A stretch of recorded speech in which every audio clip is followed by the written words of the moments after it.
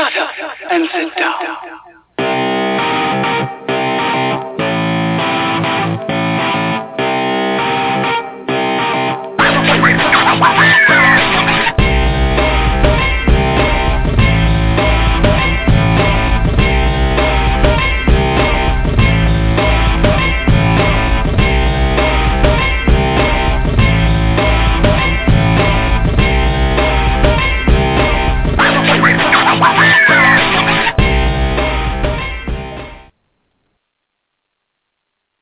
Oh, no. So, here's the thing. I went over to Rough Trade to approve some comments, and thank you, everybody, for being polite about it today and yesterday. But, you know, we had an issue earlier in the week, month, whatever, where someone made a comment about a potential pairing in the group, in one of the stories having a sex scene, and it was a slash pairing, and the implication the commenter made was that they would hate to see the story ruined by adding a slash sex scene, so it would be great if the author did this, this, and this instead of having this gay sex happen at the end of the story. And, of course, that comment did not get approved, and I emailed the person responsible for that comment, and you can be rest assured that they were informed that their homophobia was not welcome on Rough Trade. And here's the thing. There are a lot of readers on Rough Trade that only read het. There are some who really literally only read slash who aren't interested in the het pairings. Whatever the author chooses to write is their prerogative, and you don't have the right to determine their pairing. You don't have the right to determine their content rating. If they want to write no sex, that's fine. If they want to write the filthiest, rimming, foursome, every hole got plug sex, that's fine too. That's their business. We have warnings in place for things that might freak you out, like rape and pedophilia. Or no, pedophilia isn't allowed. Biz, you just have to warn for it. So it might happen. So you need to pay attention to the warnings on Rough Trade because it literally, you know, they're important. We also ask for them to warn for violence and stuff like that. But I am not going to ask the writers on Rough Trade to warn for gay sex because you warn for things like rape and murder and child abuse, and I am not going to allow you to make a writer put gay sex on the same standing as rape and murder. So don't ask, and don't suggest that they do this or do that to avoid something that you're uncomfortable with. If you're uncomfortable with it, don't fucking read it. I'm not comfortable with sexual violence. I'm not going to read it. I'm not going to read anything with consent issues. I'm just not going to do it. And that's something that I handle personally because that's my business, and it is nobody else's business, and it isn't the author's problem. Now, when you go into Rough Trade and you're going to write a story with non-con in it, you can bet your ass I'm not going to read it. But I'm not going to be all whiny and bitchy to you about it because that's your story and that's your business. And so, readers, don't do it because it's never going to work out in your favor. I assure you, it's just not. But anyway, I was on Rough Trade approving comments and everything was good and fine. And a little balloon at the top told me I had some comments on my own site, and they're from the same person. And sometimes when I get back-to-back comments on a single page, and it is on the same page, I don't even want to go click on it because I don't know if it's going to be an asshole thing or not. So, you know, I'm like, so I don't want to go read it. But then also I do want to read it. Wow, that, you know, sometimes the entitlement is overwhelming. It is overwhelming.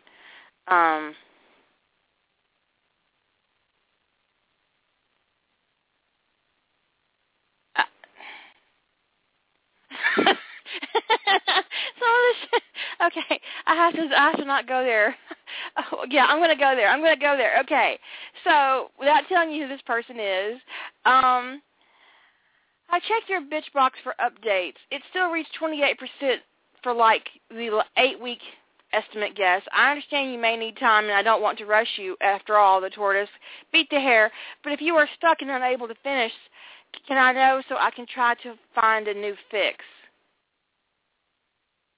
You know this is a man.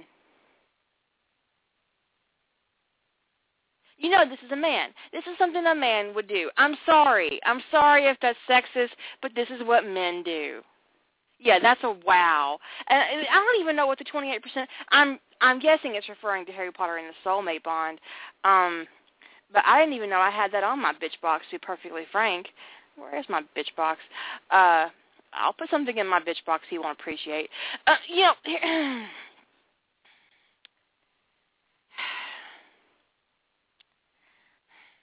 From the email, it looks like a man. It does. Here's the thing. I don't even know where my bitch box is. I'm not even sure what's powering that thing. Because I haven't updated it in a while. Mostly because I've been working on Rough Trade for the last 2 months. That's where that 8 weeks has been, dude. If you're listening, dude, listen. For the last 8 weeks, I have been running a writing challenge on my writing site. That's why I haven't updated. Thank you so much. I saw on Facebook it was National Orgasm Day. I didn't look it up to see if it was actually true. I just accepted it on faith because that's awesome.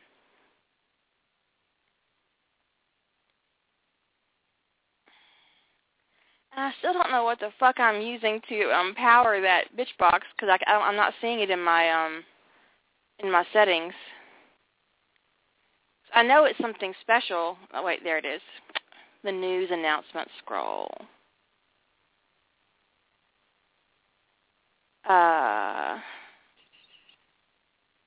Pendragon Stand. You know what? Let me go look. Cause it might actually be longer than that, but I haven't updated that box because I've been busy for the last 8 weeks working on what I've been working on. Yeah, I've written like 500 more words. I should put that down on there. No, fuck you. Fuck that. I'm not going to do it. Here's the thing.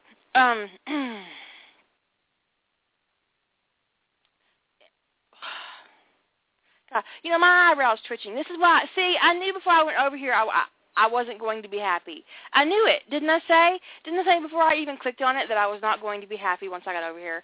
I knew. Wow, there are 3 people on the phone. Let me look over here in my little thing because one of these is probably Kaz. But I always forget which one it is. I see which one's Kaz. I'm on. See, Kaz is like my captive audience because she listens to my show through the phone because she's at work. So we're gonna click on Kaz for just a minute and say hey and see what's up. Is this Kaz? I think it might be Karen. Hello, Karen. This is Karen. Hi. Yes. Oh, see, okay, here's the thing. I had 2 area codes circled. One was from when you sent me that I am on Facebook that time, remember? Yes, but that's why I went into the chat. 541 is me. Yeah. I wasn't looking. So Kaz is the other number that I had circled. Hi. How are you? Oh, thank God, I'm a lot better right now than I was the rest of the day. The only reason I'm awake is because I spent most of my day asleep trying to sleep off a migraine. Well, I had a 2-hour nap that I'm a little hyper from, you know. So is that a good thing or is that a scary thing? I don't know. It is National Orgasm Day. Well, I thought that was yesterday. Is it yesterday? I can't believe that. Well, yeah. Because that's what was. I got both days covered. Let's put it yesterday. this way. I celebrated both days. It doesn't matter. Well, I was like, well, that's interesting to know. Not only is my birthday Harry Potter's birthday, but apparently it's National Orgasm Day. There you go. Okay, Original Tempest just tried to stop the train. Dude, we're on a train. There's no stopping the train. He's like, wait, no, we're on a train. We're not waiting for the train. We're actually on the train. Okay. Yeah. It's out of the station, dude. It's gone.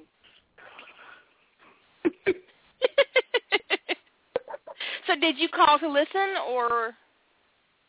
Well, actually, I called in response to what you were saying. This is a dude. I'm not so sure. Well, the email address looks like a dude. Maybe, because I've had those kinds of emails myself, and they were most definitely not dudes.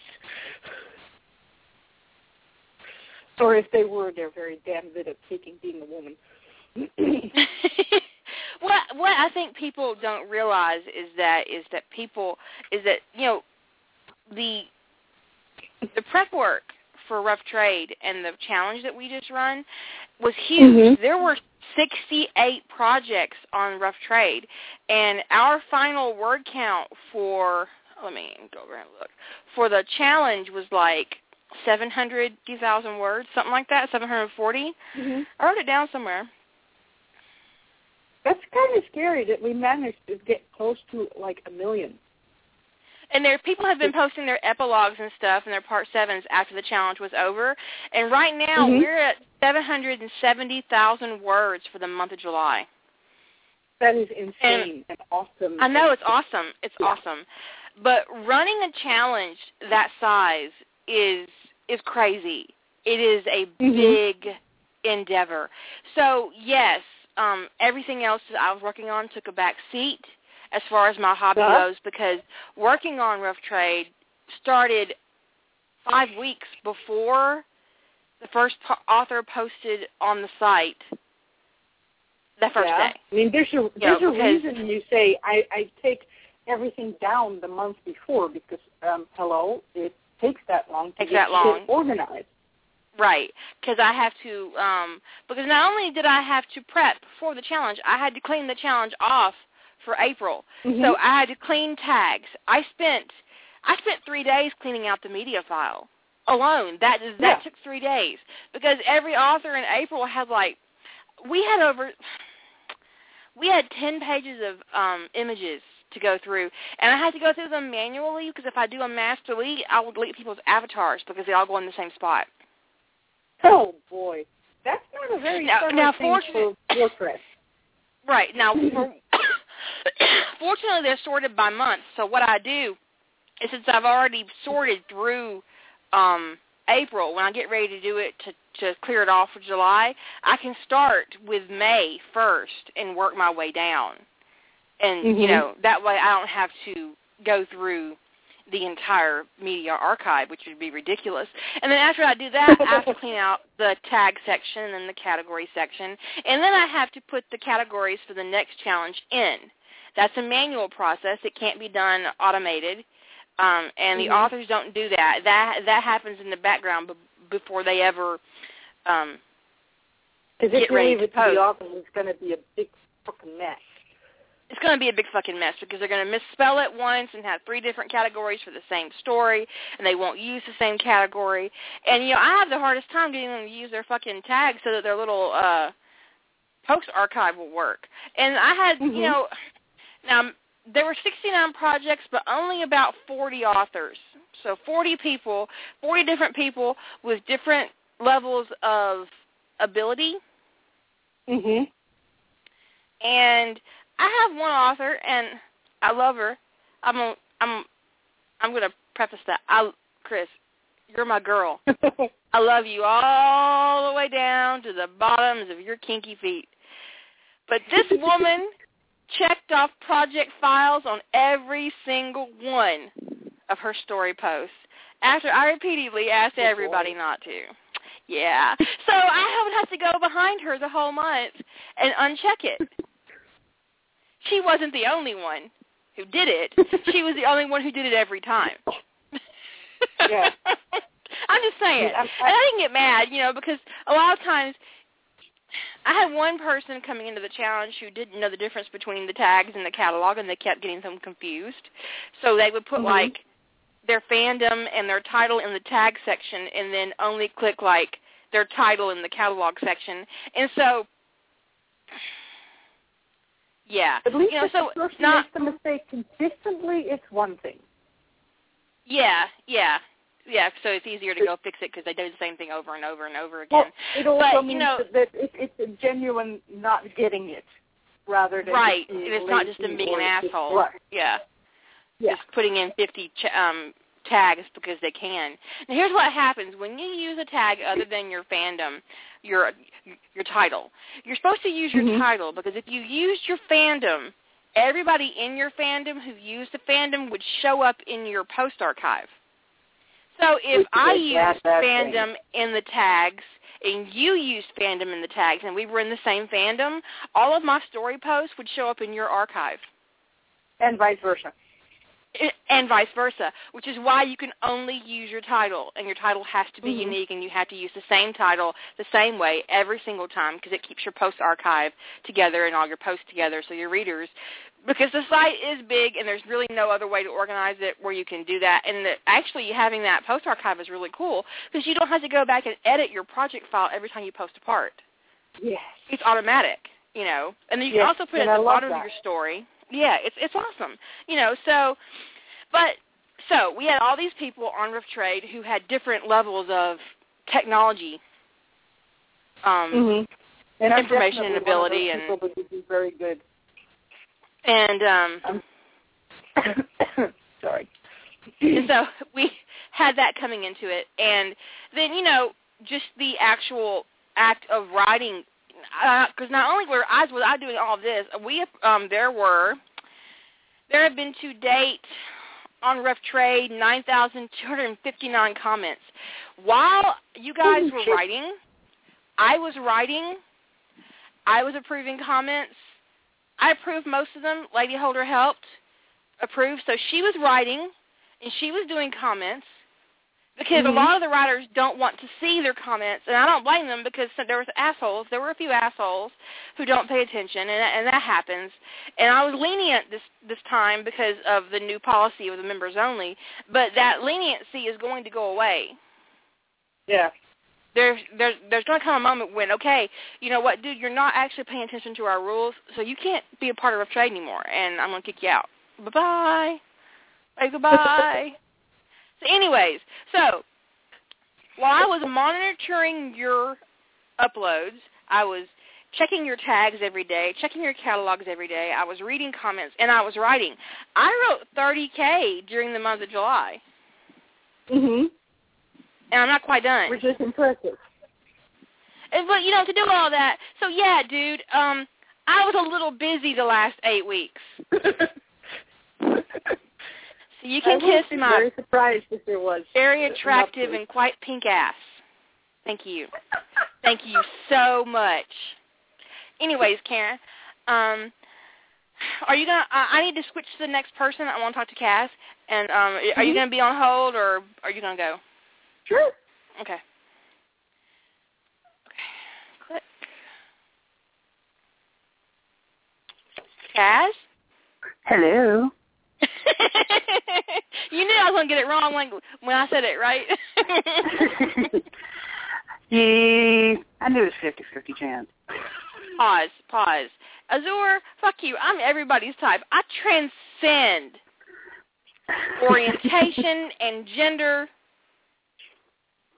What? Okay. So, Kaz. Hello. How are you tonight? I'm okay. How is work? It's work. Yeah. Yeah, it is. I have been addicted to this one Harry Potter story, life cycle series, and I have not been sleeping, so I'm wore out. That happens. Sometimes you get sucked in. Now, that's a Hermione Snape one, right? Yeah. That's one I was mentioning on Minion Headquarters. I mean, I finally got to the sequel. That son of a bitch is over 600K.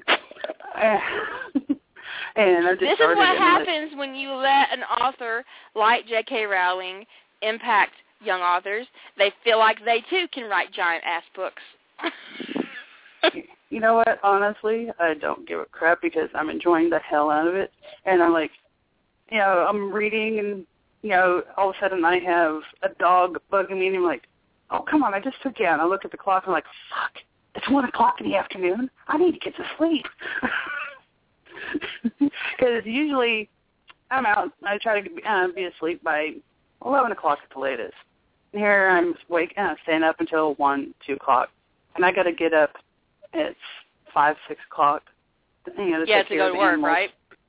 Well, I don't have to be at work until, almost 11. But the dogs, I get them fed, walked, proper time to wake up.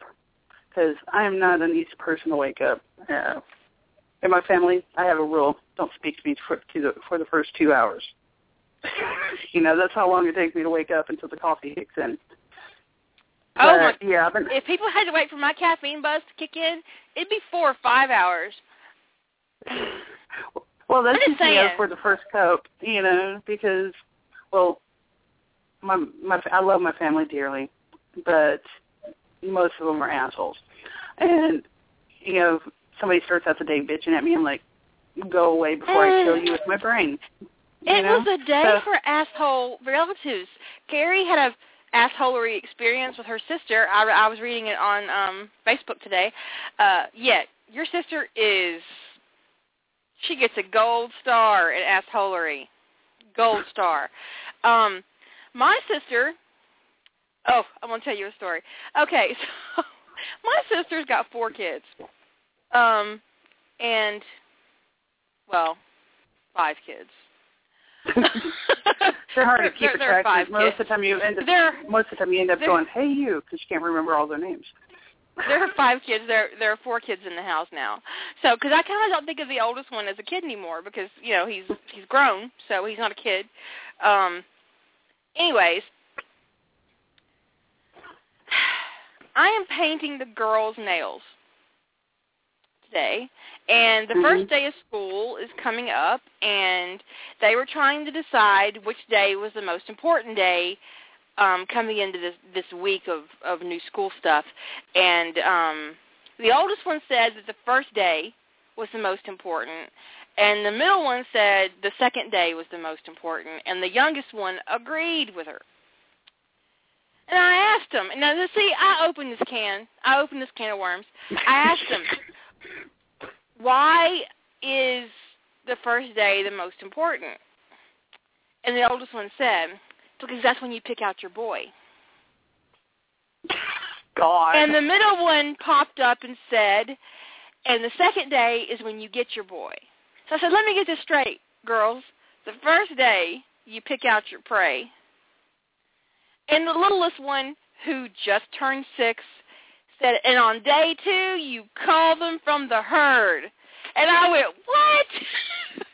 These girls are 6, 8, and 10. Oh, my God. Okay, they were I called my sister. For life. I called my sister on the way home, and I said, you will not believe what your daughters told me today. And she said, did they tell you their plan? I said, plan? She goes, yeah. For the boy. I was like, yeah, they told me their boy plan. I said, what are you going to do about them? She says, I'm taking chastity belts. I don't even know.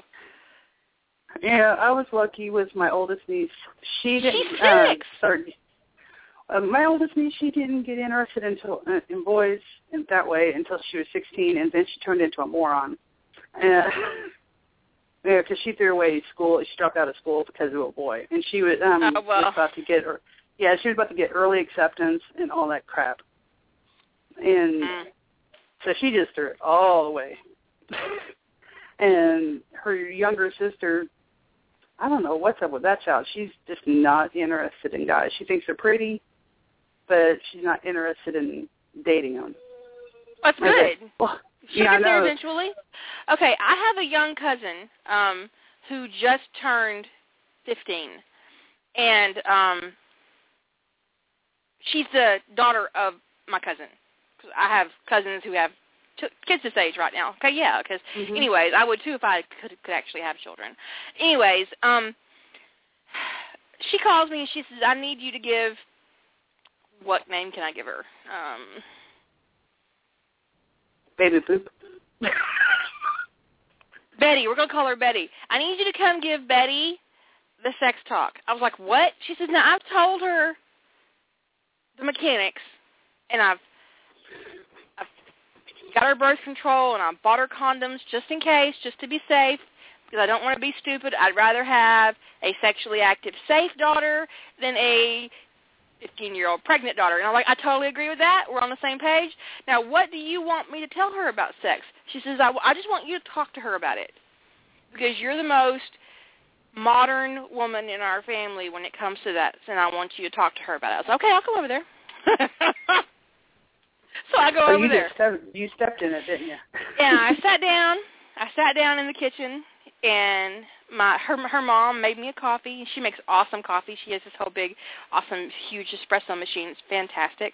And I sit down, and Betty's sitting there, and she's all sullen, and because she doesn't want to participate in this. She's 15, right? And yeah. Of course, an audience has gathered for this. There are quite a few women my age and then a couple of girls her age because my cousin spread it around. So, of course, now I've got 3 15, 16-year-old girls sitting here, Betty in the middle, being terribly sullen. And I was staring at him, and I said, you know what? Dick makes you crazy. And all 3 of them sat right up in their chairs. I said, don't get me wrong. Men are awesome, and sex is fantastic, and if you get one that knows what he's doing, he can make you crawl a wall, and it will be great, and it will be awesome, and you'll want to get on it and ride it every fucking day, but it's going to drive you crazy. See, I wish my mother would give me a talk like that. My cousin, her mouth is hanging open, right? And I said, now we can talk about respecting yourself and respecting your partner and not talking about your intimate details with other people. I said, but you know what it boils down to? The only secret you have is a secret you tell no one. So when you have sex with a boy and you put your faith in him and your trust in him that he's not going to tell anybody what happens between you, you're an idiot. So it's not so much do you trust this person for sex. Because if you get to the point where you're thinking about having sex with somebody, you've already made that decision. Now you have to make another decision. Do you trust them to respect you after they fuck you? Yeah, that's pretty damn good talk. I know. I was really proud of myself. And so we went on, and they asked some very explicit questions that made their mothers really uncomfortable. And I answered them. And one, was talking about, she asked, because her boyfriend had said, that he was perfectly okay, waiting for vaginal sex, but he was interested to know if she was interested in anal sex. And I said, anal sex is good and fine, but there's a couple of things you got to keep in mind. Number one, lubrication is super important. And her mom, at this point, has turned around and buried her face in the wall. I said, number two, he has to be super careful because the rectum is not as stretchy as the vagina. So he can't be all in there owning it like he would if you guys were having vaginal sex, and it's more of an in and out instead of an in and around, and, I had some hand gestures going on, and her mom's like, oh, my God, I'm going to have to leave. And I was like, just sit down. You need this. You obviously need this, too. I said, and you ought to be careful because if he tears you, you're going to have to go to the doctor and explain to them that you had anal sex. I said, so that's another thing. Not only are you exposing yourself sexually to this person you're going to have sex with, but if something fucked up happens while you're having sex and you get hurt or something gets torn, you're going to have to go to the doctor and explain to your doctor how this happened. These are things you need to write a book on this. You have to do when you're an adult. Because having sex is an adult decision. So once you start having sex with somebody, you're going to have to be aware that you're not just having sex with that person. You're going to be discussing the sex you have with your doctor. And he is probably going to be discussing the sex you have with everybody he knows. Oh, Lordy. And then her mom says, oh, my God, coffee isn't enough. Someone make me a margarita. So they got drunk. The moms got drunk. And I had to drink coffee because I drove myself. It was terrible. Yeah, my talk with my niece, that one that's about to turn 18, it was so much simpler. She's like, I'm not interested. Oh, bless her heart. Yeah, she's almost 18. We watched a movie. This tells you her frame of mind about sex and everything. We watched Bad Kids Go to Hell. I forgot that there was a sex scene in it. And she was like, oh, my God, you did not warn me. She's covering her eyes. And she says, fast forward it. And, she's 17. I was looking at her like, are you kidding me? Are you, okay. Has it crossed your mind that maybe she's asexual? That's what I'm thinking. And, because, I asked her, have you? She says, no, and I don't want to. But she has a lot of guy friends. She has, she has female friends, gay friends. She's happy with the whole mix, but she's not interested. And I had a friend I went to school with, and she was a virgin all through high school and all through college.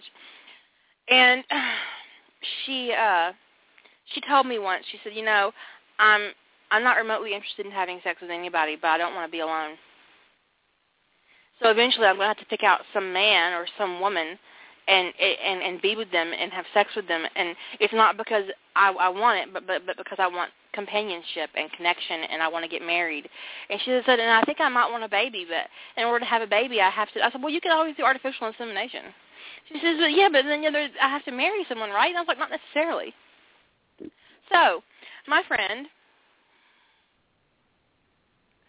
has 2 kids through artificial insemination, and she's never had sex with anybody.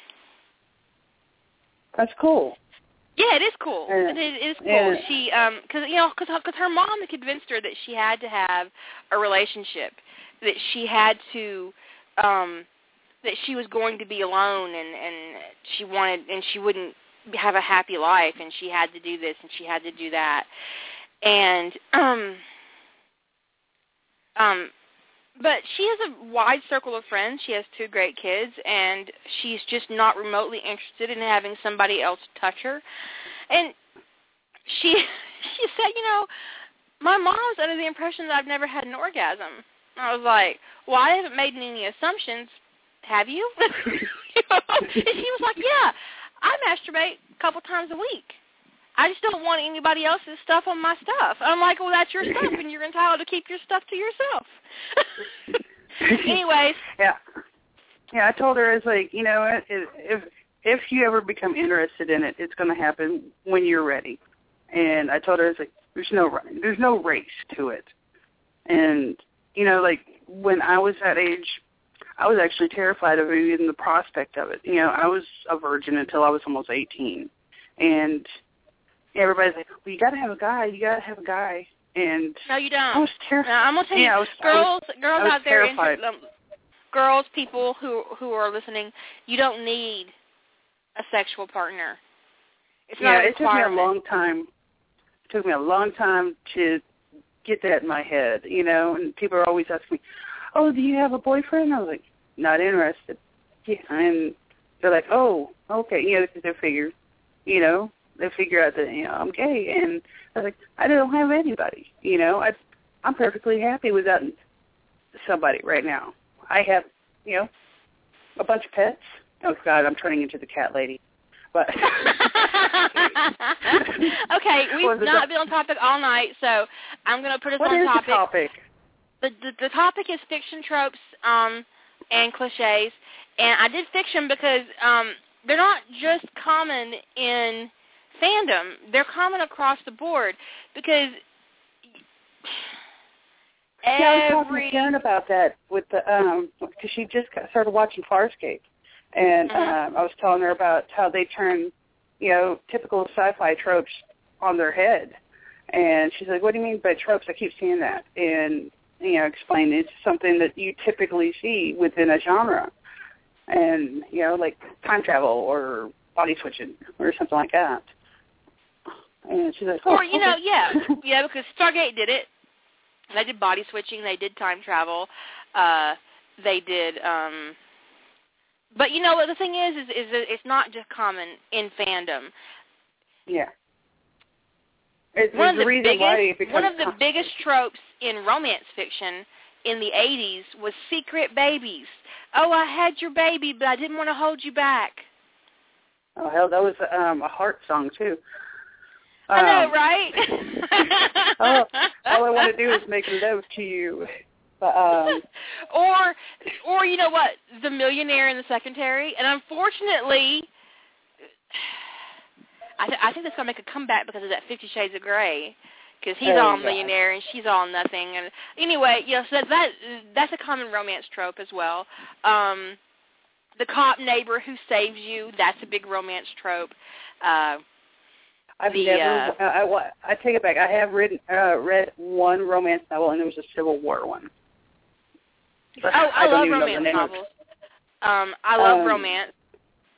I write romance, and this brings me to something that Original Tempest said in Facebook, that he couldn't participate in one of these personality things because he didn't read romance. He didn't read any of the selections for the first question, and the first question had like, what kind of books do you read? And one of them, I forget what the answers were, but one of them was romance. And I told him that he could actually claim that he reads romance so he could take the quiz, because I write romance, and practically everything I've written on my site is romance. Everything. Yeah. True. But romance novels get a bad rep. Yeah. They're treated as a trashy part of commercial fiction, and it's ugly because romance is like 60 or 70% of the fiction market. Yeah. I think the first actual novel I read was Pet Sematary, and I think it was 8. And that pretty much sealed it for me, my favorite genre for a very long time. And, yeah, I'm with Karen on this. Karen says, oh, dear God, Cass. For real, you read Stephen King at 8? Yeah, I tried to read Disturb Not the Dream. I can't remember the author's name, but when it comes to the part about disemboweled kittens, I had to stop. And so I went to my aunt, and I was like, I was crying. She says, what's wrong? And I told her. She says, here, have this book. And she handed me Pet Sematary. My mother was livid. My dad was like, I want to see how she reacts. That's terrible. That's terrible. Yeah. And, I was chewing up Stephen King like crazy, 8, 9 years old. But my mother was very adamant about me not taking my books to school. She said, take your Nancy Drew. I said, but they're boring now. They're very boring. I read my first Stephen King at... I was an adult. I read Misery. Oh, God. I was telling... I had a writer friend say, if you don't read any other Stephen King book ever, you have to read Misery. Okay. I was dating this guy when I was in Job Corps. We went and saw the movie Misery, and I was telling Karen the story, I think. And we're sitting there, we're watching it, and, the woman starts her thing with the author, and somebody screams out, kick Cass out of there before this damn movie gets her ideas. I just to make the boy scream or just squeal and run away, I had come up with tortures for men. Like, 100 penny nails in the balls. Glass tube super glued into their dick and broken up and stuff. You're terrible. You're terrible. You're making my theoretical dick twitch, and I don't even... Stop. Pause. But that's the kind of thing. That's the kind of thing that I came up with back then. Just to watch them squirm, because I giggled my ass off. Because they were like rolling on the ground, holding themselves like, I haven't even touched you yet. Quit crying. No, I don't approve of dick torture. Because even when I'm really upset with my husband, his dick's still useful. Oh, I came up with it just to mess with these boys because they thought they were the be-all, end-all, And that's the problem with young men. They get over it. Well, they hated it that I was a female in diesel mechanics. I could throw them over my shoulder and, slam them on the ground like they were sacks of potatoes. And I was dating one of the cutest boys in the place. So they were like, how can you be a girly girl and still do this guy stuff? I was like, because I'm fucking amazing. And they're like, no, you're not. I was like, prove it. Yeah, I'm fucking amazing. Okay, I'm going to put you on hold. I'm going to remember your number so I won't hang up on you by accident. Enjoy your night at work. Alrighty.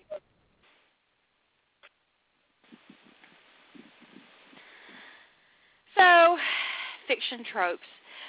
One of the biggest fiction tropes in fandom recently, I think, has been soulmate bonds. I see them a lot, so we're going to do that for Rough Trade in October. We have the names on the wrist. There's magic when they touch. There's magic when they kiss. There's a red string tied around their pinky. I read that on with an Avengers one, and it was awesome. The countdown. Oh, November, yes, not October, November. October is when I'll be prepping for the challenge, so that's kind of when it starts in my head because I'll have to have all that work done before November so you guys can do the writing. The soul marks are really interesting. So, there's going to be a big challenge information thing written for the challenge before sign-ups so that you'll know what you're getting into and how much it has to be a part of your story. It can be original fiction or any fandom that you would like. It will probably be categorized by your title. And if we have original fiction and fan fiction, I'll probably have categories for those too, but I'm not sure I'm going to list all the fandoms if you guys go crazy, because I can't have 30 or 40 fandoms up there. That would be ridiculous. 30 or 40 fandoms in one entry each. So no, that's not. We'll just have to play it by ear as far as organization goes, but you can do anything you want as far as that goes. Lady Holder. Kira. What are you doing? Listening, actually. I'm enjoying the show and occasionally firing something. Hello, Chris. And, yeah, it's fandom tropes are interesting just because you never quite know how horrifically bad somebody's going to handle them. The one that you haven't mentioned, hello all, since the chat room is saying hello to me, there's the one that shows up in actual romance novels across the board, and then, also, frankly, it shows up in a lot of different ones that I mentioned on the chat room, which is, the magical healing cock. Oh, yeah. Yeah. I can make you feel so much better with my dick. Yes. The one that I also commented on was, you've got a character who displays all the characteristics of being asexual, and they meet one person, and all of a sudden they're hot to trot for this one person, and that's they're going to take that cock for a ride. And meanwhile, they 10 minutes beforehand, not a damn thing. Yeah, you've been traumatized. Let me fuck you. It will be great. You'll feel so much better. Yes, my your mom died. Let me fuck you. You'll feel better. Uh-huh. All your friends died 70 years in the past and you got frozen in ice. Let me fuck you. You'll feel better. Welcome to the future, Captain America. Here is my dick. That's fantastic. That is fantastic. Unfortunately, we can probably find you one. Willow could. I know Willow could find us one, but yeah. Let's see. It was also mentioned earlier. The super strong, manly sentinel and his little wishy guide. Can't forget that one. Oh my God, Carrie. I just saw something in the chat room that cannot be unseen. I think I'm afraid to page up. I'm paging up. Oh! Yuck! Ew! Ick! I don't know what's worse, the Voldemort part or the Dudley part? I think it's both. That's just beyond the pale. Who in the hell? So first we have Dark Lord rape, and then we have cousin incest on top of it. That's fantastic. For those who are not in the chat room, for the sake of the podcast, Carrie says, I offered a beta for someone I didn't know well, and she had Voldy rape Harry. Wait, you guys stop chatting. It made me go up, and I lost it. Shit. Rape Harry, and then had Dudley. Damn it! Every time one of you does it. Okay, and then Dudley have magic healing cock. Uh-huh. Okay. Yes. That pausing of the arrow thing doesn't actually work for me, so I can't do that. Yes, there's an option on the chat room to pause the scroll with the arrow. That arrow doesn't work for me. In fact, it locks my chat up, and I can't do anything. It's terrible. Anyway. Uh-huh. Yeah, I think, that's actually a good point to make. When you're writing something that's going to be kind of horrific, has the potential to be controversial or horrific, it's nice to warn your beta in advance before you send it because they might not want to read it. Uh-huh. There comes a point where you got to remember that somebody's got to read this, and if they're not able to read it without having problems, that might be a clue. Oh, Jesus, Carrie. Carrie continues and says, I told her I wouldn't finish betaing and ended up having to change my email address for her to stop hounding me to read it. That's just ridiculous. That reminds me of that person who sent me that story to read. Okay, there was this person, and I actually put this on my live journal, and they sent me a story to read, and 8 hours, I was asleep when the email came in, and 8 hours after that, they sent me an email asking for an update on when I was going to read their story. Now, I want to tell you, I want to let you know, at no point did I actually volunteer to read this person's story. Mm-hmm. Not only are they harassing me for a beta, they're harassing me for a beta I didn't agree to do. I'm just saying. Yeah. And no, there were like 4 or 5 emails from this person, all in a 24-hour period, asking for me to return their story with a beta already done. I never even opened the file. Wow. That's slightly more than ridiculous. Oh. It just turned into fandom bitching, just outright. Okay, but no, there are lots of fan fiction tropes, and I think they're popular because they speak to us in one way or another, whether it's the Alpha Omega or the soulmate or the aliens made them do it, or that one's always a fun one for me. I love to read the aliens make them do it, as long as it doesn't come off non-con and creepy, Yeah. Let's see. The One True Bond, that's always fun. I like in Stargate that whole ancients are stupid trope because because they're always leaving behind dumbass things that are going to kill people. I mean, because Stargate started it with the head grabber.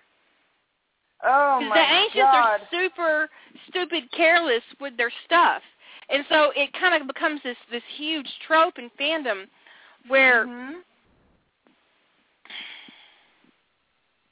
The ancients were assholes. Chris is right. The ancients were assholes. Vulcan auxiliary uterus. Yes, that one is fun. Oh, my favorite fandom trope in Star Trek is the double-ridged penis. Oh. I love it. It's fantastic. Duranda. That's right, Willow. Duranda is a huge focal point in Stargate because so much happens around that, in it, around it, after it, before it, that it's like this sinkhole in the fandom. The only thing bigger, I think, in Stargate fiction would be the Don't Ask, Don't Tell fix because, hello, Yeah. It's got a legitimate thing given what it is. Yeah, it's a variant of the magical cock. Yes, the double ridge penis for the Vulcans is a variation on the magical cock trope, and it's right. Let's see.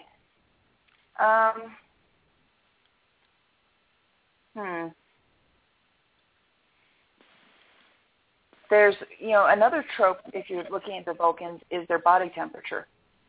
For the most part, we were told they run hot. Yeah. But they actually probably run cold. Truth be known. Given that they're copper-blooded, and from what I remember, they come from a desert planet. And they were saying something about they only reluctantly separated from the nearest animal, whatever the hell it was that was, pre-Vulcan. So yeah, they I don't know. The closest to them is probably, going to frankly be a lizard. What happens in a situation like this? Lucas says that they run cold according to one of the authorized books from way back in. That's true. But what happens is that you have a situation where a fanon develops, and that fanon becomes so prevalent that when you step back from it as an author and try to do something different, it makes people in the fandom flip their shit. Mm-hmm. Oh, you can't do that. No, that's not how that works. That's just like, I can't say her name. We've had that one show up. Uhura didn't actually have a first name in canon until the new Star Trek movies. Natoya? Yes, she did. Not in canon. The books aren't canon. Okay. Actually, Natoya is a fanon creation. The fans named her that in the 70s, and the writers picked it up and used it. But she didn't originally have a first name. Not in the series. For some reason I could have swore she did. Not in the original series, no. And in the books, there are several books where I think she has a different name because there was no established canon for her name. And her name is actually Fanon. It became Fanon. A lot of writers started using it, and it started showing up in the books, and then it ended up in the movies. Yes, and so now we have Natoya Uhura, which, fandom for the win. But it isn't the first time that fandom has actually influenced Star Trek. I mean, because that happens a lot in Star Trek. Mm-hmm. There were actually fan-written episodes in the original series and in The Next Generation. Does not surprise me at all. Yeah. Let's see. Wow. Chris. Okay, that's actually a big one in Harry Potter. Is love potions is a big trope in Harry Potter. Love potions, bonding fics. Vila is huge in Harry Potter. Independent Harry, who goes and buys all of his stuff. Because I think the biggest trope in Harry Potter is that Harry Potter gets independence, and then Harry Potter buys himself some clothes. Yes, well, that's because we all hate him in Dudley's outfits. Because we all know he didn't get any. He had nothing, so he had to have stuff. So every author does it. I do it. I did it. I did it in Birth of the Serpent King, but he had a personal shopper. But yeah, he got stuff. He got stuff because he didn't have any stuff, and everybody needs stuff. So that's like the biggest thing in Harry Potter is getting Harry Potter stuff. Another okay, go ahead. Oh yeah, I was going to say the making Harry's family to be, in a nobility. We don't have any proof of that in the actual, books themselves. All we have is that Harry's family are famous because of the sacrifice that his parents put forth. There's one line, and I want to say it's in Order of the Phoenix. I could be wrong, where Sirius says sarcastically that his mother referred to his family as the ancient and noble House of Black, and that's where that started. That's the only thing. It's not actually him saying that his family is noble or that he's titled, but that his mom was putting on airs and being a snot. Well, Wilbergia was more than a bit of a bitch. I want a writer where she's actually been cursed and she's actually, she's a real asshole, but she's not that kind of asshole. Just evil. And she could be like Harry's planner and his. What would be awesome? I want to write a fic where Harry's in his cupboard, and all of a sudden, Creature.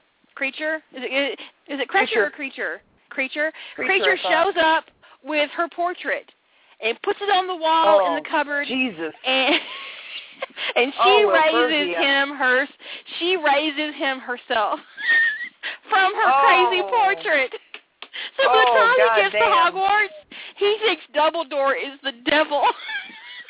Oh, damn. But then she's not like mad crazy. She's just like she was cursed, and then when she died, when her portrait woke up, the curse was gone. And as far as she's concerned, Harry is her only grandchild, so she goes to be with him in the portrait. Oh. And she teaches him everything, like pure blood manners and etiquette and magic, and she has Creature curse the shit out of the Dursleys. Oh, I'm with Creature. Curse them. It would be so much fun. Oh, my God. Oh, damn. I got myself all amused. It was supposed to be great. Oh, yeah. And quite honestly, the dear God, can you imagine what Draco would do with his snotty ways, and Harry being raised by Wilbergia to be, of the ancient and noble house, is looking at this kid going, the fuck? You could actually say to be a little bit more cunning. And he could still get sorted in the Gryffindor because that would be their cover. She's like, okay, honey, God. We don't want Dumbledore to know what you really are, so you need to get into Gryffindor. I think that's a true Slytherin. A true Slytherin is a Slytherin who gets sorted into a different house than Slytherin. Oh. From be a snake among the lions. Oh, God. Something tells me that there's going to be Draco, you're right, Chris. Draco here. would have the biggest crush on him. It would be horrible. He'd be buying him candy in Hogsmeade. Oh, yeah. Writing his mother, can you send me some candy? I have to give it to Harry. Yes. He won't speak to me. I have to give him a gift. I found the cutest boy. I need to get him a gift. Mom, can you get me some money for candy? Actually, forget it.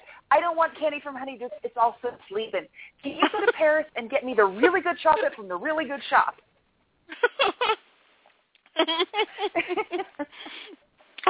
Yes. Yes. And Harry could be like, Draco could try to be his friend, and he would be like, I think you're going to have to make some serious overtures to rectify your inappropriate behavior from earlier. And, dear God, the first time Ron belches in front of him, the look Harry will give him. Oh, boy. Yes.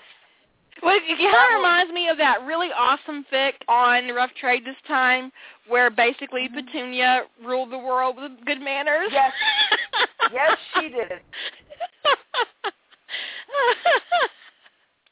I thought about this plot bunny in the bunny farm. Fan Arts made a group on Facebook for bunnies, for plot bunnies, and you can go put your plot bunny on there, and if someone adopts it, so maybe someone will write your story for you, and it'd be really cool. If you want to be a part of it, put a little note in Minion headquarters, and she'll find you. Just tag her. It's Marley Slash in the Minion group, and she will add you to the bunny farm if you meet her high standards. Which I think is just being a member of Minion headquarters. That's a distinct possibility. But yeah. So that just amuses me. The idea of Creature and Wahlberger raising Harry to be just the most proper and terrible and just. But you know what? He'd also just be dark as fuck too. Because he'd be one of those, magic is magic. It's your intent that matters. And I don't actually intend you too much harm. I'll use all my powers for good, my version of it at least. So let's just walk on the assumption that I'm more gray than light. Uh-huh. Yeah, that one actually would be really interesting, especially if, I remember you saying the first time you did the Harry Potter universe that you stuffed every trope you could get your fingers on into. I certainly tried. Into that thing. Yes, so this would actually be a really interesting one. And there's people here who are really hoping that I guess you would go to town on this. Can you imagine what Sirius would do? There's a comment from here from Azure. No, here's what you have to worry about. It's not what Sirius would do. It's actually what Harry, Creature, and Wahlberger would do when they find out that Sirius was in jail and he was innocent. Oh. Yeah, that's what you need to worry about. Because this one, she won't be cursed, so she's not going to hate her son. In fact, her loyalty to her son is why she went to Harry to begin with. So when they find out he went to jail without a trial, God help everyone. It's going to be bad. It's going to be really bad. And there's also he's been if you're doing the Ancient and Noble House routine, he's been raised to be he's been raised in the traditions. He knows what should be his, and if Dumbledore is his magical guardian at this point. Are you hearing a beeping? No. Okay, I'm hearing a little beeping. Are you guys hearing a beeping on the radio broadcast? We've got our first no. Okay, good. Okay, I'm hearing a beeping. I wonder what that is. Your headset? I hope. I've been charging it all day, and it's brand new. It better not be. I'm going to pick up my regular phone and put it on. I'm going to turn it on, and I'm going to mute it just in case, so you guys won't. Okay, that way I won't lose. If my headset goes dead, I won't lose the podcast. Good idea. Podcast. Anyway. Yeah, so, you've got Harry then who is well and truly aware of it. You've got Dumbledore who was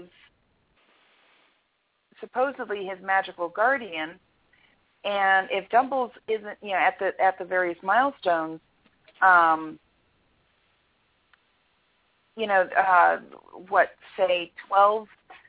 the first year, successful year at Hogwarts, you get your ring that shows that you are heir of or whatever, and so that's strike one. That's strike one. Yeah, because Harry doesn't get it from the Potter house or the Black house, and he's like, well, okay, strike one. And so they're waiting for him to make all these mistakes so that when he turns 14, he can say that due to neglect of his regent, he can take control of his estates as the Lord. Exactly. See? We got this shit already plotted out. This is what happens when we're on the phone together all the time. Yeah, it's the greatest thing on the... If I didn't want to spoil you guys for the storyline, I would bring up book 5 And then you can listen to us plot that thing again. We have plotted Book 5 of the Lantine Legacy series on the phone like 15 times. Never mind the fact that I haven't actually written Book 2 yet, and I have to rewrite Book 3, and Book 4's half done. Yeah. There you go. And, you know, there's always the oh-so-lovely thing that we've been doing recently, which is talking around things on Beautiful and Dangerous Things. Yeah. Yeah. What other ones can we talk around? Because we haven't talked about stuff recently. We haven't had a plotting conversation in a while. I believe we were writing. We were busy writing. Yeah, this is true. But plotting conversations are fun because it was easier when we were doing it on IM because then all we had to do was copy and paste the conversation. Right. You know, and yeah. Hey, doing it this way means it's recorded. I need to reinstall that Penguin thing because I'm boycotting Skype because Skype sucks. Yeah. Yeah, it's called. What's it called? Pigeon or there's this software. There's this software. This Penguin, and it's got a little penguin on the. And basically it drew together all the various IM instant messaging programs. That was great. It worked wonderful. We could talk. Pigeon. And That's it. Pigeon. It's PIDGIN. I'm going to find it and put it's a universal chat client, and if you have any kind of chat client and you have an account with like MSN or Skype or Yahoo or AOL, IRC, MSN, Google, ICQ, there's a whole bunch of them. They're all in one thing. You can put all your IDs in them, and it will process the whole thing, and then you can chat with your people. And it was a great middle without using those crap-ass, because I used to use MSN Messenger, and I loved it, and then they forced us to go to Skype, and I didn't love that. So, yeah, there it is. I'm going to go ahead and download it. You know, I think that's the only reason I've got Skype.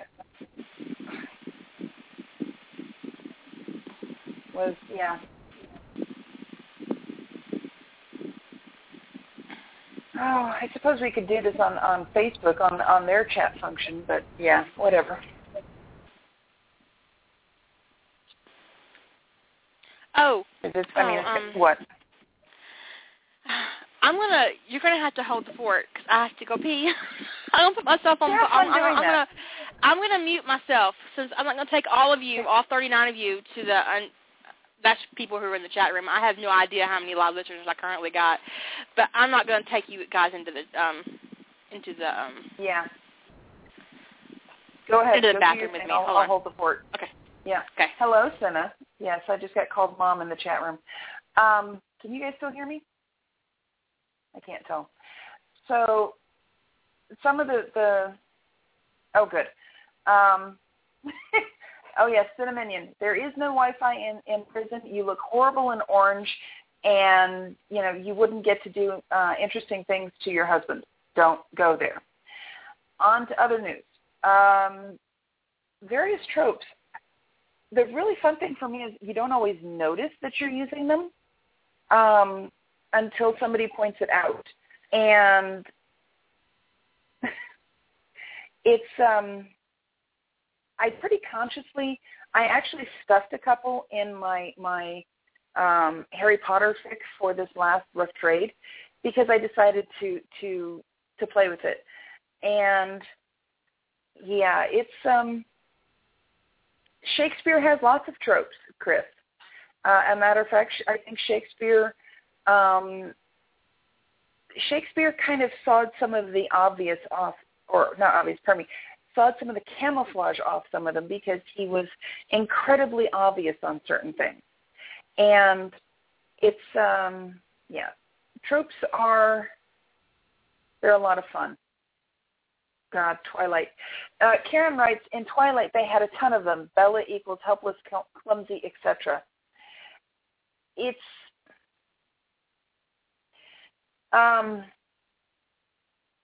I've not read the Twilight books. I don't think I'll ever read the Twilight books, and I know I'm not going to watch the movie.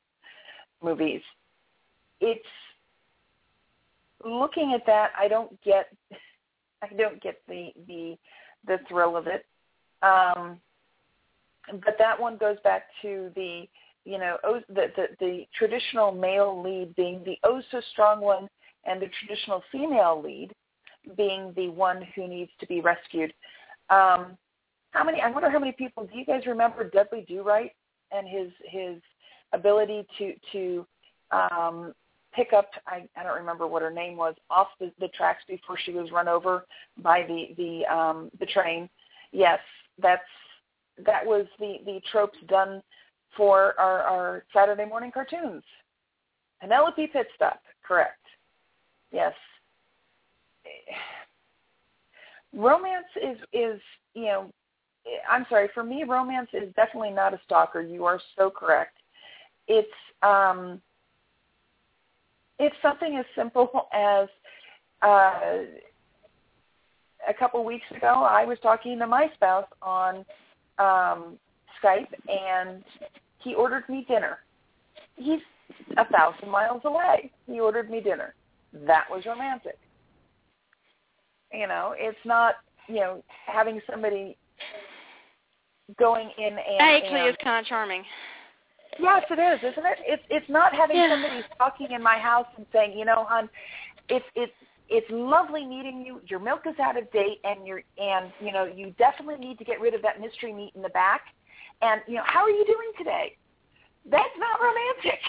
One of the reasons why I had Harry take the curse for Hermione and in the soulmate bond was that that's the kind of thing that he would do. He would make the sacrifice play, and but also I wanted her to rescue him. Because more often than not in Harry Potter, he ends up being the one who saves the day, who, especially when it comes to these fics. And so I wanted her to be, okay, you know what? You're going to come right back down here because we're not done. And she saves the day. She performs this huge act of magic when most of the people involved were willing to participate, but they really didn't believe she was going to do it. They weren't sure she was going to be able to accomplish this.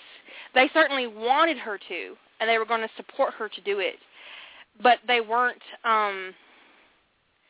confident of her ability to do it. And so she goes into this ritual knowing this. She knows, that pretty much everyone involved expects them both to die. And they're going to have this huge magical endeavor, and they don't anticipate their survival. The people around them don't anticipate her surviving this or bringing Harry back.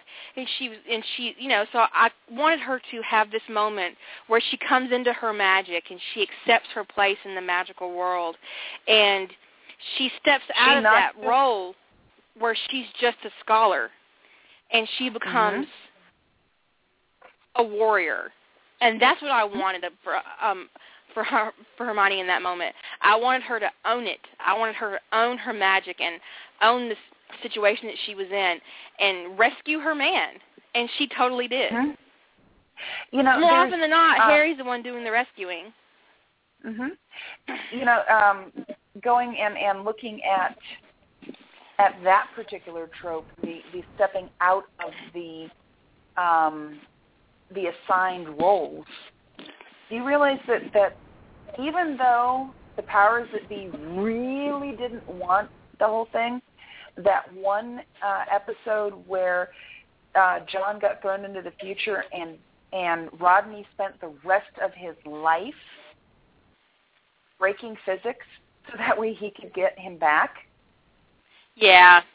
That's the thing about Stargate. They fought so hard not to have Jack and Daniel be together and have that vibe that they had. They ended up separating the characters a lot on the show. And so when they come into Stargate, they build this beautiful, amazing bromance between John and Rodney. And even though they kept putting women in the middle of it, the writers couldn't help it either, because you see it in the shrine.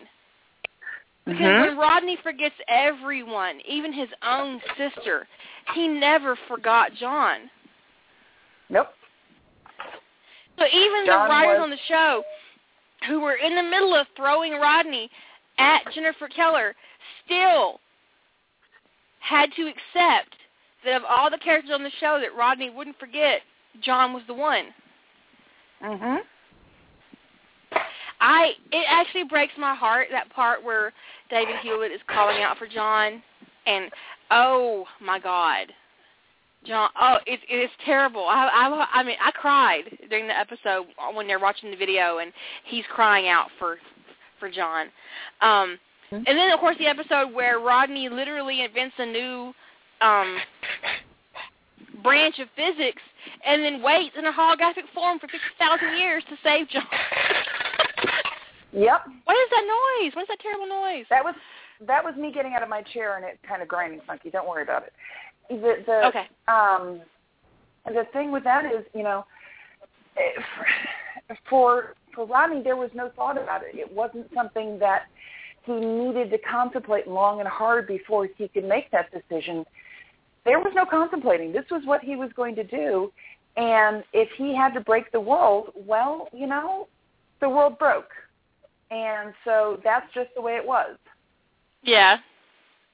You know? He absolutely had no fucks to give on that issue.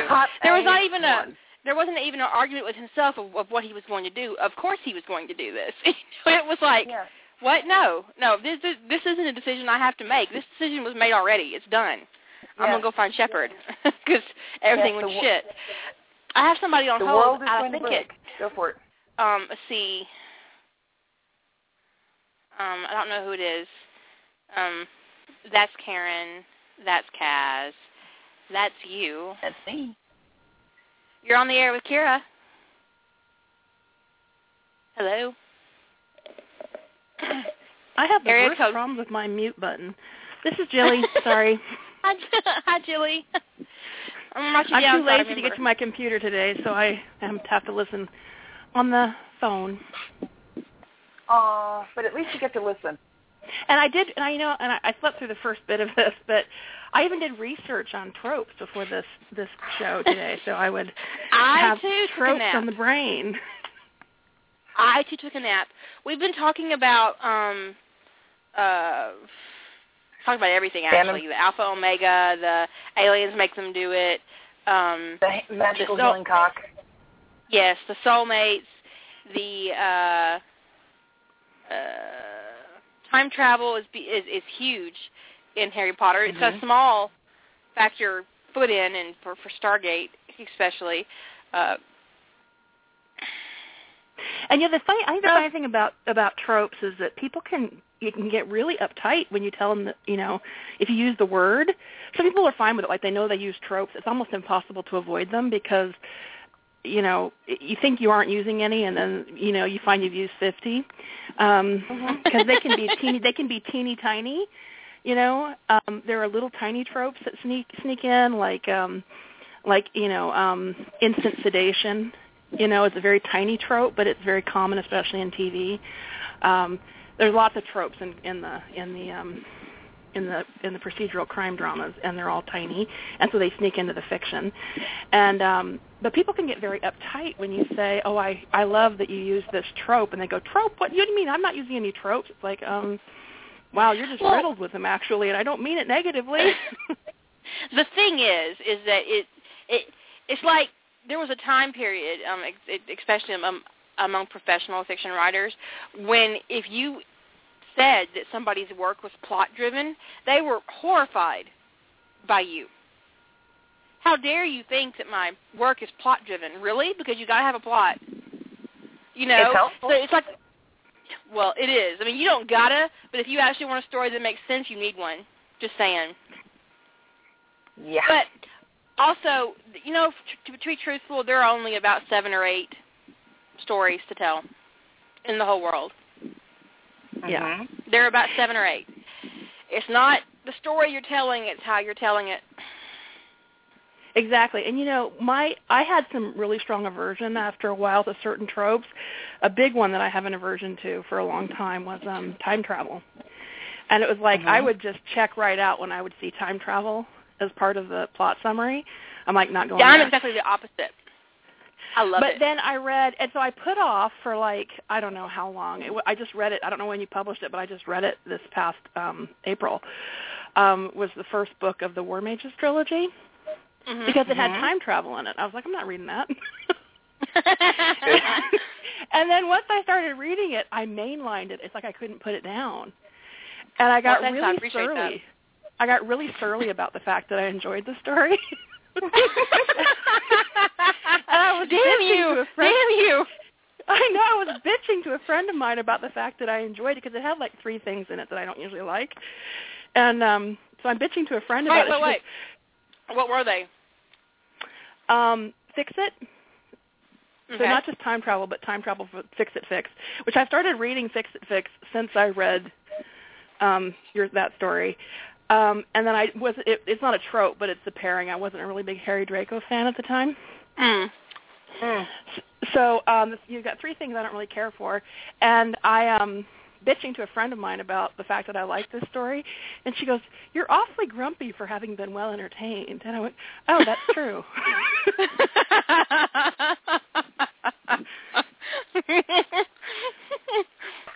Well, did your friend like it? Huh? Did your friend like it? Oh, she hounded me about it. She's like, "You got to read this story." But I turned her on to Birth of the Serpent King because she didn't read Harry Potter, and actually I didn't read it all that much before I read Birth of the Serpent King. It wasn't the first Harry Potter I read, but it was probably in the first 20 Harry Potter I read, and it was the first Harry Draco I read that I liked, and so I had her read Birth of the Serpent King, which was her first Harry Potter. And then she just... So I popped your cherry and hers. Yes. I love that. That amuses me. There's a thing on here, Steve Pringle mentions that it's the magical semen making a normal human pregnant.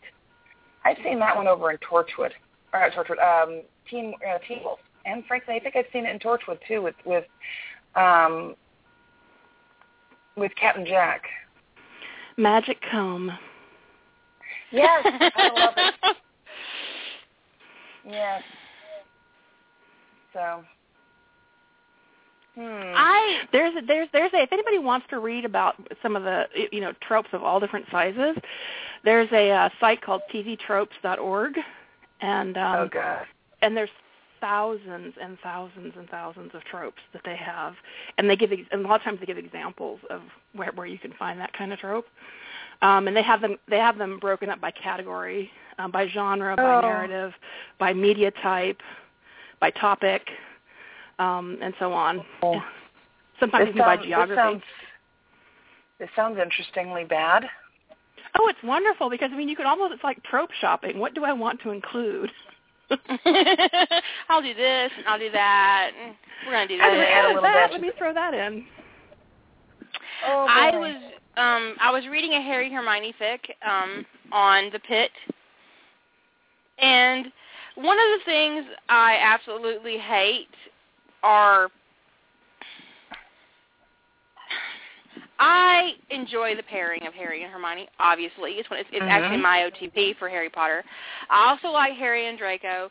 What I don't like is when an author inserts the relationship into canon in such a way that they make you feel like you missed it, like it was supposed to be there. But it wasn't. They manipulate, they try to insert, missing scenes from the original work. Like, oh, this is a missing scene from the original work. No. Don't do that. I hate that. And I hate you for doing that. I hate it. And I That's one of my hot buttons. Go ahead. I was going to say I agree with you because one of my hot buttons is people who tweak major stuff like that, like relationship or personality that's majorly changed, and then supposedly nothing in canon is any different. And that goes back to my mainstay with fan fiction. When you change something, that change must ripple out through your entire story.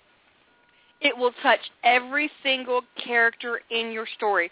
If it doesn't, then you're not being genuine. And it will be obvious. I'm just saying. Mm-hmm. Okay, you guys, shh, we have a stranger on the board. Shh. Okay. Okay, we're going to see who it is. You're on the air with Kira. I am not a stranger. It's the Cinnaminion. Hello, baby. I know, ever since so bad. Ever since I heard Cinna's name, voice for the first time, whenever I'm on Facebook and she makes a comment, I read it in her voice. I hear her voice in my head. It's okay. I do the same thing with your stuff. So when you said that, I was just, like, tickled to death. I probably laughed for, like, 20 minutes. I thought I was going to be sick. I was like, oh, no, this is hilarious. I'm not the only one. I can't find it. I was trying to find a link for the Dimensional Shift story so that I could make her read another one of your time travel. Well, see, I don't think that actually counts as a time travel because he's not traveling. Yes, he's moving forward and back on the timeline. Remember, his timeline, I thought he moved forward and back on the timeline a couple times. No. He's moving through the world, and he's actually, for every, time is real in the dimensional shift, and he shifts for hundreds of hours. And every hour resets, and he's on a different planet. That's why sometimes it's dinner time and sometimes it's not, because these days are going 24 hours, 24, just the way they're supposed to. So in dimensional shifts, he's not moving backwards and forwards through time. He's moving forward in time like he's supposed to at a normal rate, but he's moving from one planet to another or one dimension to another. So he's only shifting in dimension, but he's going forward in time. So he's actually aging a little bit. Ah, okay. That's a bit freaky, but okay. It was fucking with physics, and that's what made me think of it. Yeah, I mean, because he's not in stasis. He's moving forward, and magic is keeping him alive, and it's keeping him healthy, and in one instance, it saves Dobby's life. But he's still moving forward intellectually, emotionally, and physically. He is, and that's why. If he hadn't had the protective magic of his mother, it would have driven him crazy. That's why no one else has ever done it, and that will come up. The ritual that Harry does is so complicated and so dangerous that people have been driven insane doing it. And the only reason that Harry wasn't driven insane through that process was because he had his mother's protective magic and Sirius's magic guiding him.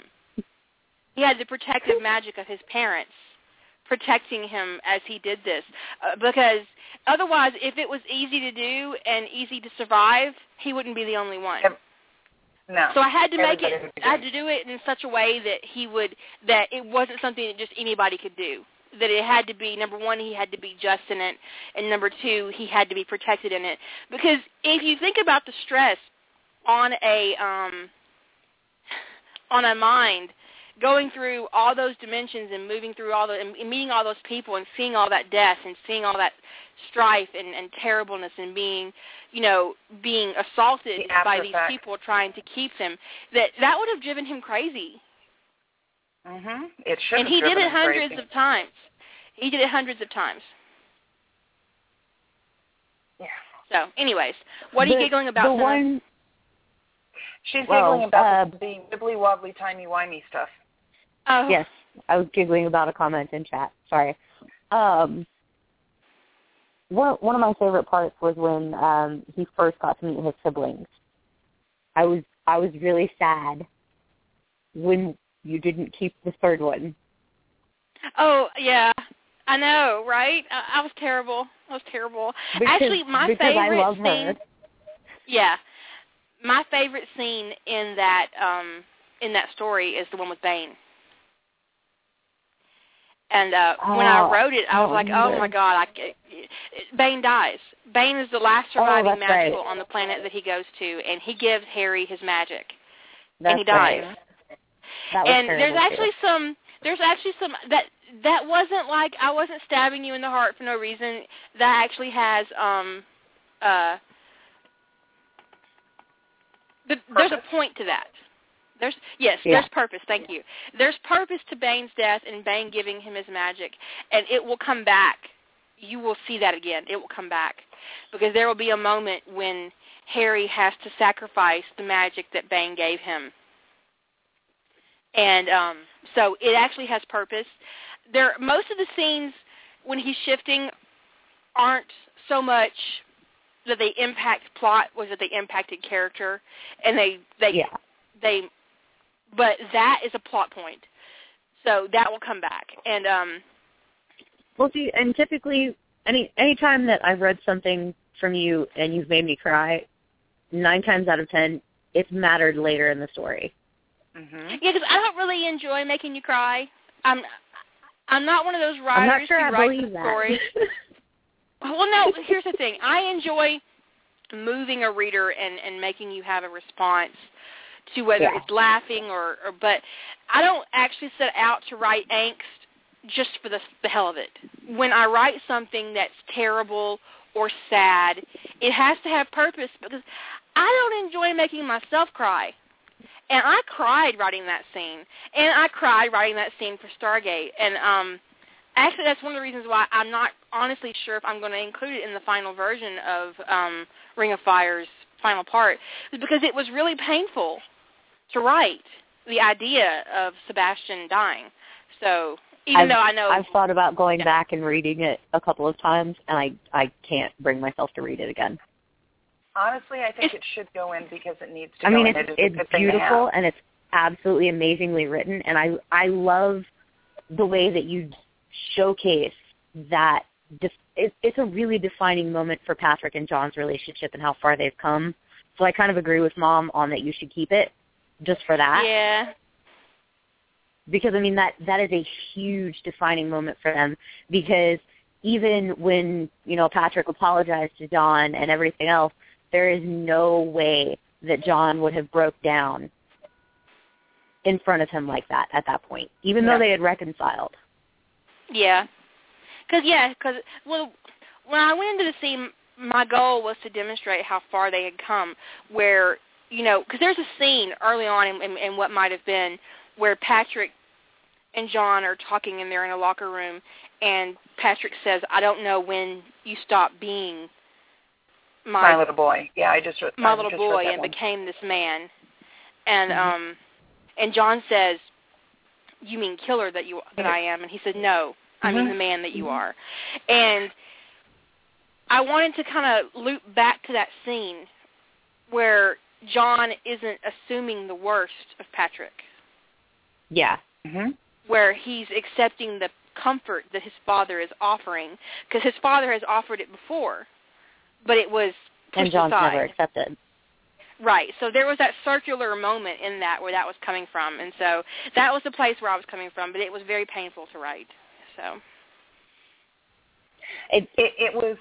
it was a painful thing to read as well, because, yes, I know that you write happy endings, and I'm very well aware of the fact that there's going to be a happy ending in there, but it doesn't mean that as we hit that point in the story, that we're not just as invested and we're not just as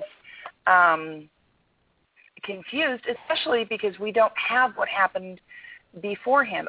We just know that something bad happened. And so, we're looking at it going, shit. And it is totally,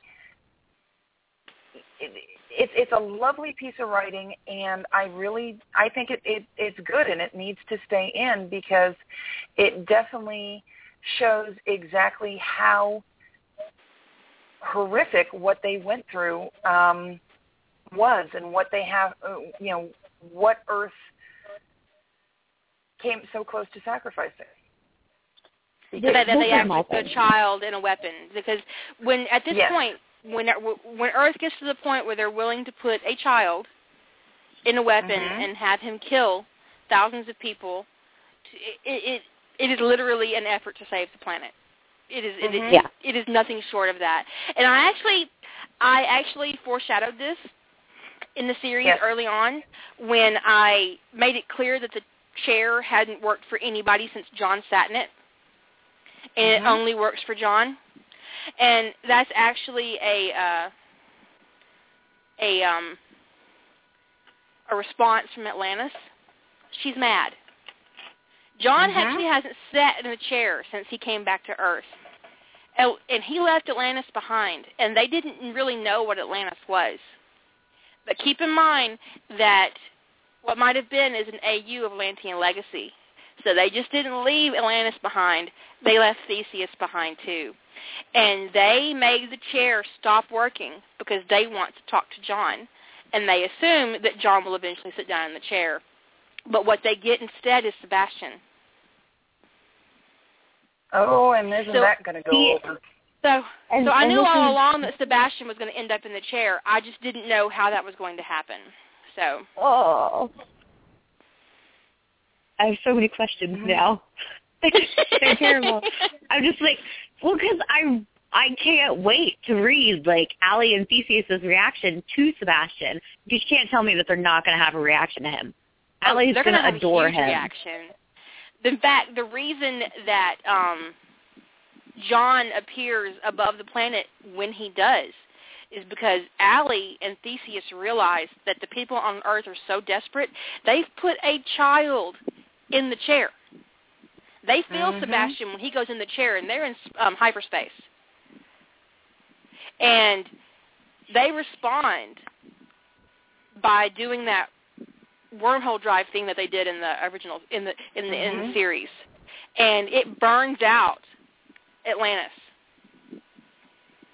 And I don't know, I'm not sure if this is a spoiler or not, but it actually what happens is that Theseus is so focused on getting to Sebastian that he burns Allie out. And so for a long time, they're going to think that Allie was killed because of the power surge that they had to use to do the wormhole. But like I said, I believe in happy endings, so that's not actually going to happen. But that's going to be a big sacrifice play for Theseus because Theseus is very attached to John, and that attachment has consequences. Gravitated to Sebastian just because Theseus has lost children. Yeah. Mm-hmm. And so he sees Sebastian as, something like his own child. So that's the desperation that they have. So even though after this happens, they can't communicate with Atlantis anymore because Allie was the interface. So they don't know why Theseus did what he did until they get down to the planet. That's why John is so desperate, and when it opens up and he's practically begging Stargate Command to respond. Because he knows something super fucked up has happened, and Theseus can't tell him.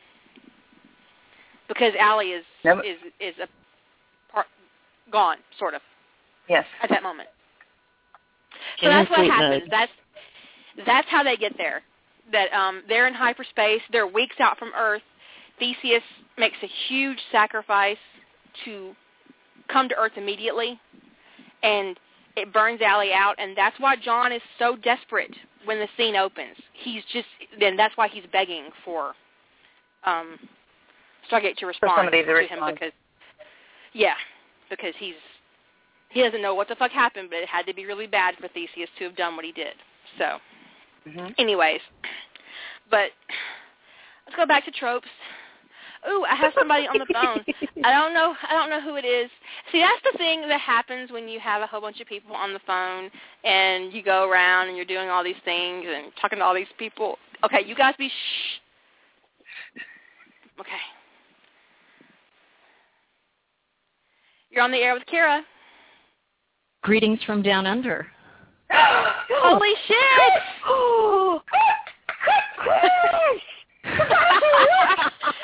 And the world goes wild. Oh my god! calling on Skype? How are you calling? Hello.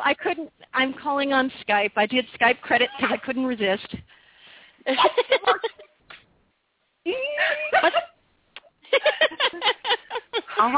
had to pitch myself to not scream, just so you know.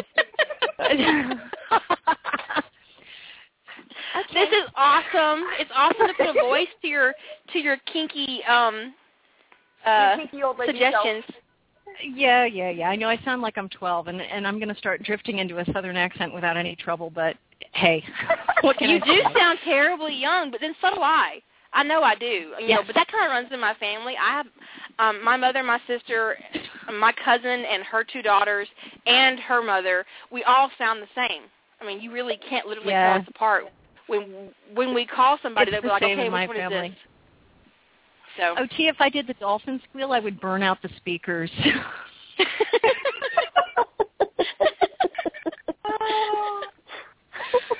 Because I do squeal. Oh, this is lovely. Anyway. It's lovely hearing your voice. Oh, thank you. I so now all of your little enjoyed corny the comments blog. are going to read in your voice. Yeah, I know, it's terrible. That's going to make Beta so much more interesting. I'm like a dirty old lady. What can I say? I've got a filthy mind. It's part of my charm. You got a dirty old lady who sounds like a 12-year-old. Now when I get Beta from her and I get comments like, you know, you could actually put some rimming right here, that's going to be bad. Blowjob. Her favorite one is blowjob here. That'd be nice. Blowjob here. Rimming is always I think some fellatio at this spot would be fantastic. No, I just call the blowjob. You know? Oh, yeah. I couldn't resist the alliteration. Sorry.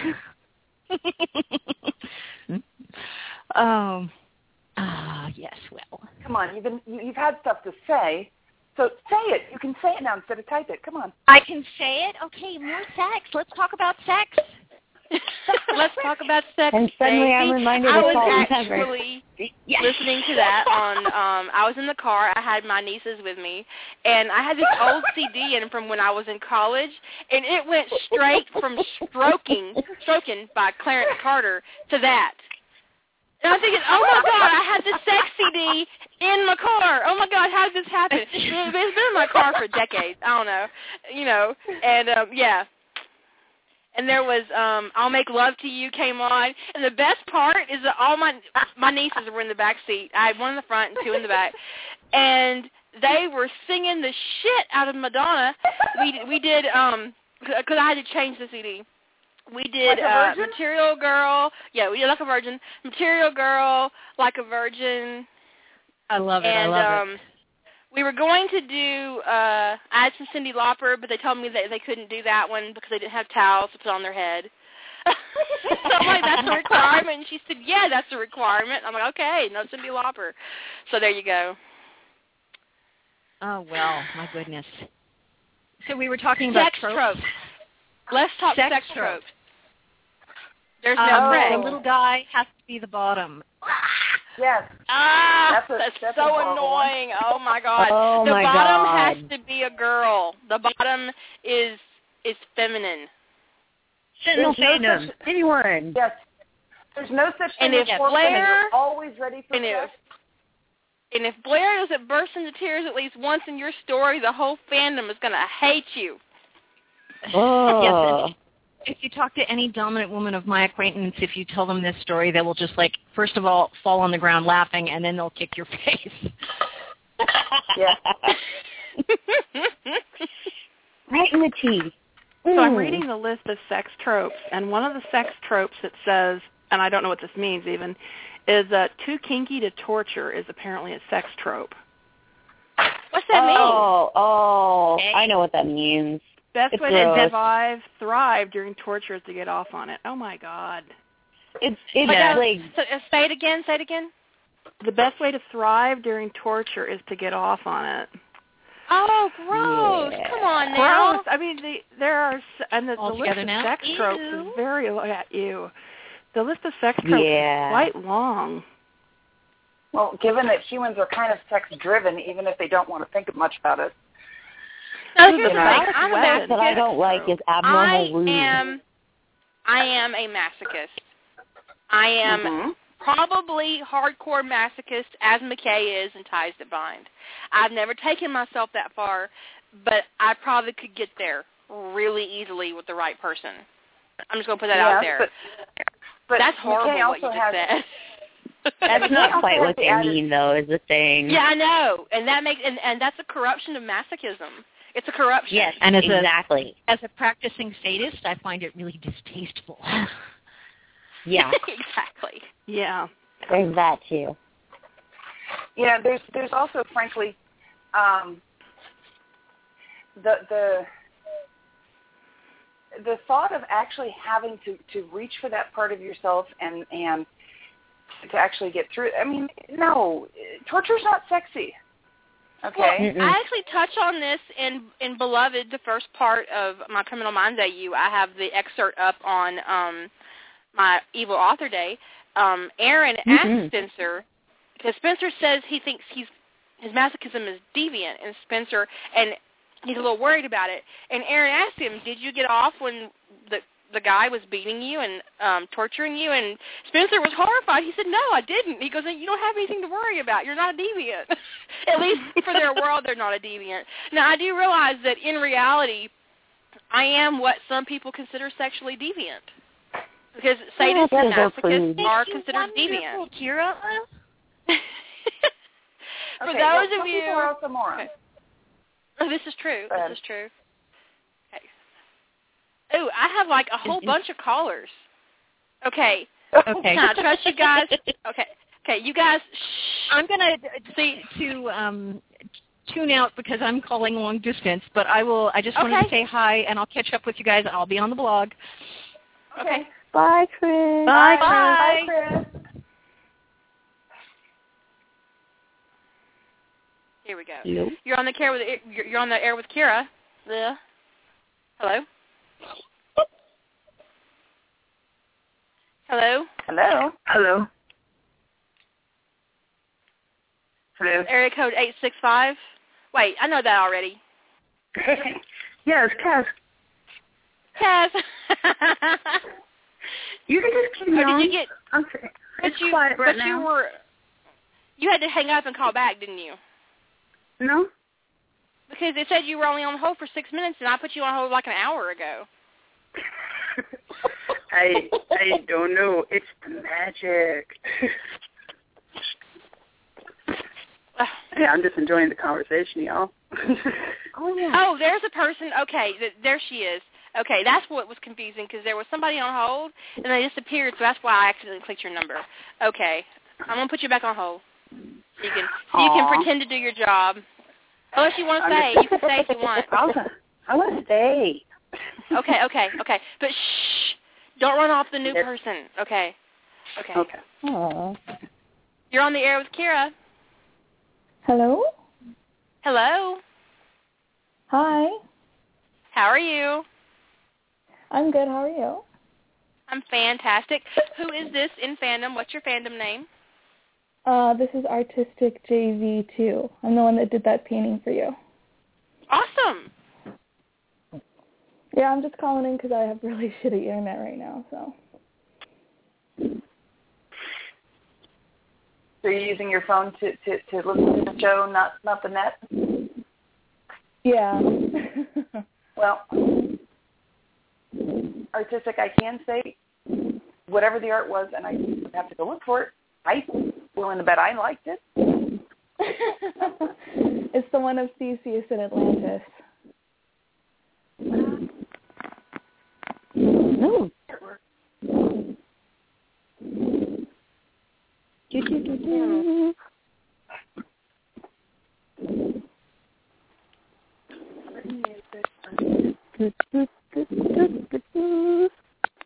Kira, where are you? Actually, I think when it's posted on Kira's site, it's VJ instead of JV.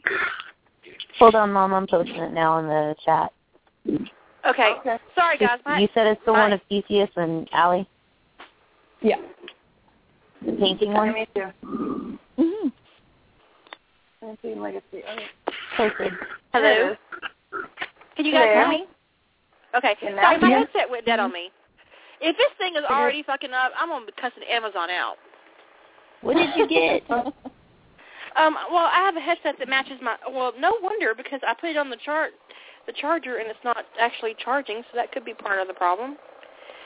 Oh, I found your stuff, Artistic. Oh, it's unplugged. That's why it wasn't charging. That's why it's been beeping at me. The damn thing wasn't charged up. It wasn't turned on to charge. It's been sitting there. Jerry, you're not allowed to pull my stunts. Well, I did. Shit happens. Uh-huh. Did I hear beeping? Yes, I heard beeping for an hour. I had no idea what it was, Original Tempest. Kiss my butt. I told By the you way, what it I was. love that artwork for Theseus and Allie. It's gorgeous. Yes, I saw that one. It is gorgeous. It is gorgeous. And I was It's saying amazing. thank you when my headset died, so I don't know. Well, they're kind of like characters. I love them. So, I only got 8 minutes left. I'm going to tell you guys a story about my nieces. We were in Walmart today, or as my mother likes to say, the Walmart. Okay. We were in Walmart, and I told them they could each pick out a bottle of nail polish. So they're picking out their polishes, and they've got 2 or 3 picked out each, and they're trying to make a decision, and they're negotiating. Well, if you get this purple, then I'll get the pink, and then we can trade out every once in a while. So they're negotiating, right? And this woman is paying more attention to them than I think she should. So I'm moving a little closer, and she comes, I guess, to realize that they're with me, because she turns to me and says, you shouldn't let them wear red. It's whorish. Oh, hell no. Are you Did fucking you go serious? Did you go I find said the the nice, oldest most one is red? I was like, the oldest one is 10, you judgmental cunt. And the 6-year-old says, yeah, you judgmental cunt. I don't care what anybody says. When a little kid cusses, that is hilarious. It is. And It is. her face, oh my God. So my mom comes around the corner just as my youngest niece is saying this, Princess, I call her Princess on my live journal, is saying this. She takes in the scene and without missing a beat says, who's being a judgmental cunt? And that's my mom for you right there. Because afterwards she lectured all 4 of us, but in the moment she was all in, balls to the wall.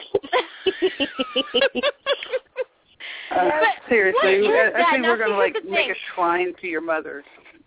I do buy them red Mama polishes, Marcos for. but I don't let them wear red to school. They wear pinks and purples to school, but red's an adult color, and I understand that. But I do let them have it. They put it on their toes and stuff, and they wear it in the summertime because it's fun. Like, I painted their nails red, white, and blue for 4th of July. Aw. What a hot mess that was. They have tiny, tiny nails. Do you have any idea how difficult it is to paint a 5-year-old's nails? Yes. She has like a third of the nail you've got if you don't even have any kind of nail at all. Just like her nail bed's like a third of mine. It's tiny. It's ridiculous. And worse, their nails are really oily. Oh. So the polish just slides right off.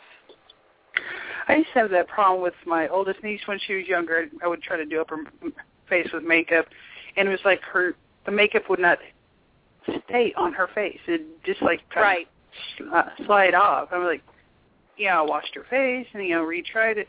It just would not properly apply. This is terrible, and I probably shouldn't do it, but I do. I have been cleaning their nails with nail polish remover before I paint them, so it kind of dries them out. So they last about a week versus 2 or 3 days. If you use the stuff with strengthener in it, then it doesn't hurt their nails, though. Yeah. Well, I use a nail health base that I got from Sally's that has nutrients in it for their nails, and then I put the polish on top of that. I don't put polish on their naked nail. I always do a base coat for them. That I don't even do for myself because I have fake nails. Well, I have gel nails, so my nails are. I have natural nail with a gel overlay, so I don't have to do a base coat when I paint mine. I've only done fake nails once, and then I think I had them on for about an hour before I was taking a pair of scissors and prying them off because they hurt so much. Are you serious? I don't know. Yeah, I mean, I was ready to cry. I was in a business clerical class with a pair of scissors prying my nails off. And I don't know if it was because I used the wrong type of glue. I used super glue. That's what the girl wrong type of glue. That's what did it? That's bad. That's bad. Yeah, it was the glue, not the nails. Yeah. And next time you get the wild idea that you might like to have some nail work done, go to a professional. Yeah. And don't go to one of those places that are cheap. The thing is when you go somewhere cheap, it is definitely a situation that you get what you pay for. And what was funny is I couldn't figure out how to, dress myself with these long nails. I mean, I was like, how do I button up my pants, tie my shoes? Oh, my God. Well, I keep active links, but I haven't. Mine's all natural nail. I started out with tips about a year ago, and I've been getting this this thin liquid gel overlay for about a year. So it's Does it check my natural nail now with a with a thin gel. gel. I don't think I could actually do fake nails at all because my old job at Crystals, I mean, the sanitizer that we use is like totally screwed up my nails, and it's got like air bubbles really bad underneath my nails, and they rip easy as hell now. Well, you might actually be a good candidate for fake nails because what can happen is my mom had a serious nail problem, and we started putting gel nails on her to protect her natural nail. And then when we pulled the gel off, because we weren't using acrylics, because acrylics are actually kind of bad for your nails. I love them, but they're bad, and they're a lot cheaper than gel. This isn't a powder gel. This is a liquid gel, so it goes kind of like on lava. When they put it under the light, it gets a little hot because it's actually a liquid. Setting up. But it actually helped her nail problem because her nails weren't peeling off and getting bitten off or getting broken because she had that protective layer of gel on top of them. So you might consider it, and they could do a very active length, and that might help you recover your nails. Yeah, because on both my thumbs, about halfway down the nail, it's nothing but air. I mean, and when they catch on something, oh my God! I want to scream. That's actually nail separation, and you might want to see. You might want to go to I guess the same person that does your feet would do your fingernails, wouldn't they? Like a podiatrist? I don't know. Maybe. I have no clue. You should talk to your doctor about that because nail separation can be dangerous. You can get infections and stuff in your nail bed, and that's gross. Yeah, you have to be very careful with that. And I'm like meticulous about keeping stuff out from underneath them and everything because. I didn't hear that last part. You would have to be very careful about keeping stuff out of them. We're down to 56 seconds. I don't think we actually did the subject justice, but I had fun. Yeah, me too. You guys have a great evening. Look for our master post on the October challenge. I'm probably going to put it up pretty soon. I'm going to do a November challenge. I'm also going to do like a brainstorm post, so you guys can be talking about the topic and the trope and what you're going to do with it, and just like a sounding board. We'll do a sounding board on Rough Trade. So, anyways, you guys have a good evening and a great weekend, and look for my tweets tomorrow because me and Mom are going shopping. Oh, goody! Come to chat. Good night, guys. All right. Bye, guys. Shut up and sit down.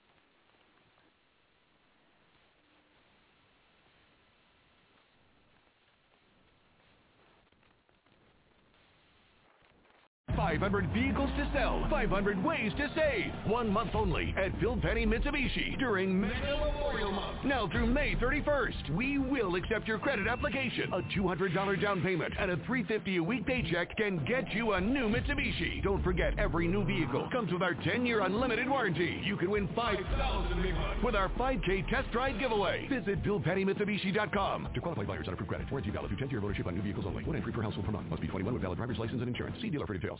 500 vehicles to sell, 500 ways to save. 1 month only at Phil Penny Mitsubishi during Mega Memorial Month. Now through May 31st, we will accept your credit application. A $200 down payment and a $350 a week paycheck can get you a new Mitsubishi. Don't forget, every new vehicle comes with our 10-year unlimited warranty. You can win $5,000 with our 5K test ride giveaway. Visit BillPennyMitsubishi.com. To qualify buyers on approved credit, warranty valid through 10th year of ownership on new vehicles only. One entry per household per month. Must be 21 with valid driver's license and insurance. See dealer for details.